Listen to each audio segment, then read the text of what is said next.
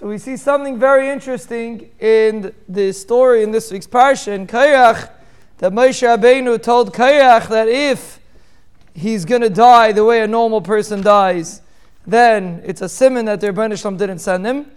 But if not, then the Rebbeinu Shalom make a new creation, a new bria. The Rebbeinu Shalom is the first time and maybe the only time in history that the Rebbeinu Shalom made a bria. Yivra Hashem. The Rebbeinu Shalom made a new bria after Bria Sa'elam, and he created a new entrance, so to speak, to the ground. Upascha Adama Espia, Vativla Isam, and they got swallowed up. And the obvious question is why? What was Moshe Rabbeinu saying? That means Moshe Rabbeinu was saying that if they just die, then meaning they're for sure going to die. They start up Moshe Rabbeinu, they're for sure going to die. The question is how they're going to die. So if they're going to die just regularly, then it doesn't mean the Rebbeinu Shalom sent Moshe Rabbeinu on a particular shlichus. Just they died because they started up a Moshe. You start up a Moshe. You're starting up with the wrong people. It's dangerous. They'll die. But if not, meaning if the Rebbeinu Shalom did appoint Moshe, then the Rebbeinu Shalom is going to make a new bria, and the Rebbeinu Shalom is going to make that they're going to get swallowed up by the ground. And the message is that we have to realize that Moshe Rabbeinu's shlichus was etched into the bria.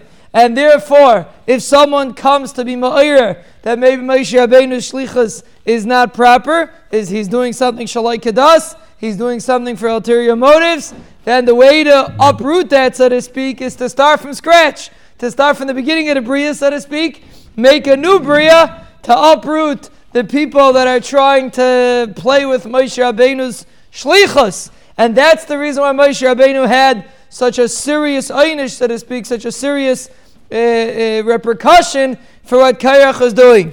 But the truth is, it's not only Moshe Rabbeinu. Every single thing in our lives is dictated. The Rebbeinu Shalom made Gzeira, Bias, Pleinil, Pleini, Bas, Pleinil, Pleini.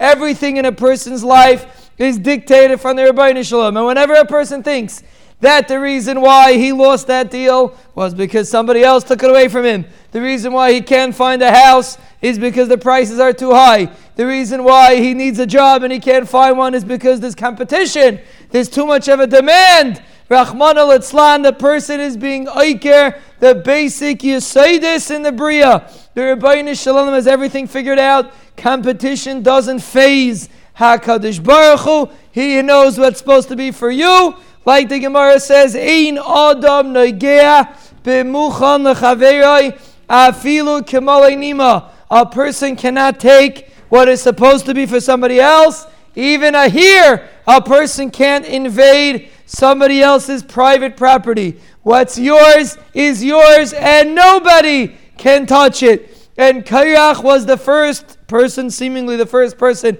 in history to try to say that this was because of this, and this was because of that. He was being oiker, the plan, so to speak, of the Rebbeinu Shalom and the Bria. He was trying to be oiker, and that was his punishment. We should keep in mind that no matter how it looks differently, we have to realize that the Rebbeinu Shalom paints a beautiful picture, and he paints such a beautiful picture that it looks real, and it looks like the reason why people are struggling with this is because this competition, and it's hard to get it, and the reason why people can't find that is because of COVID.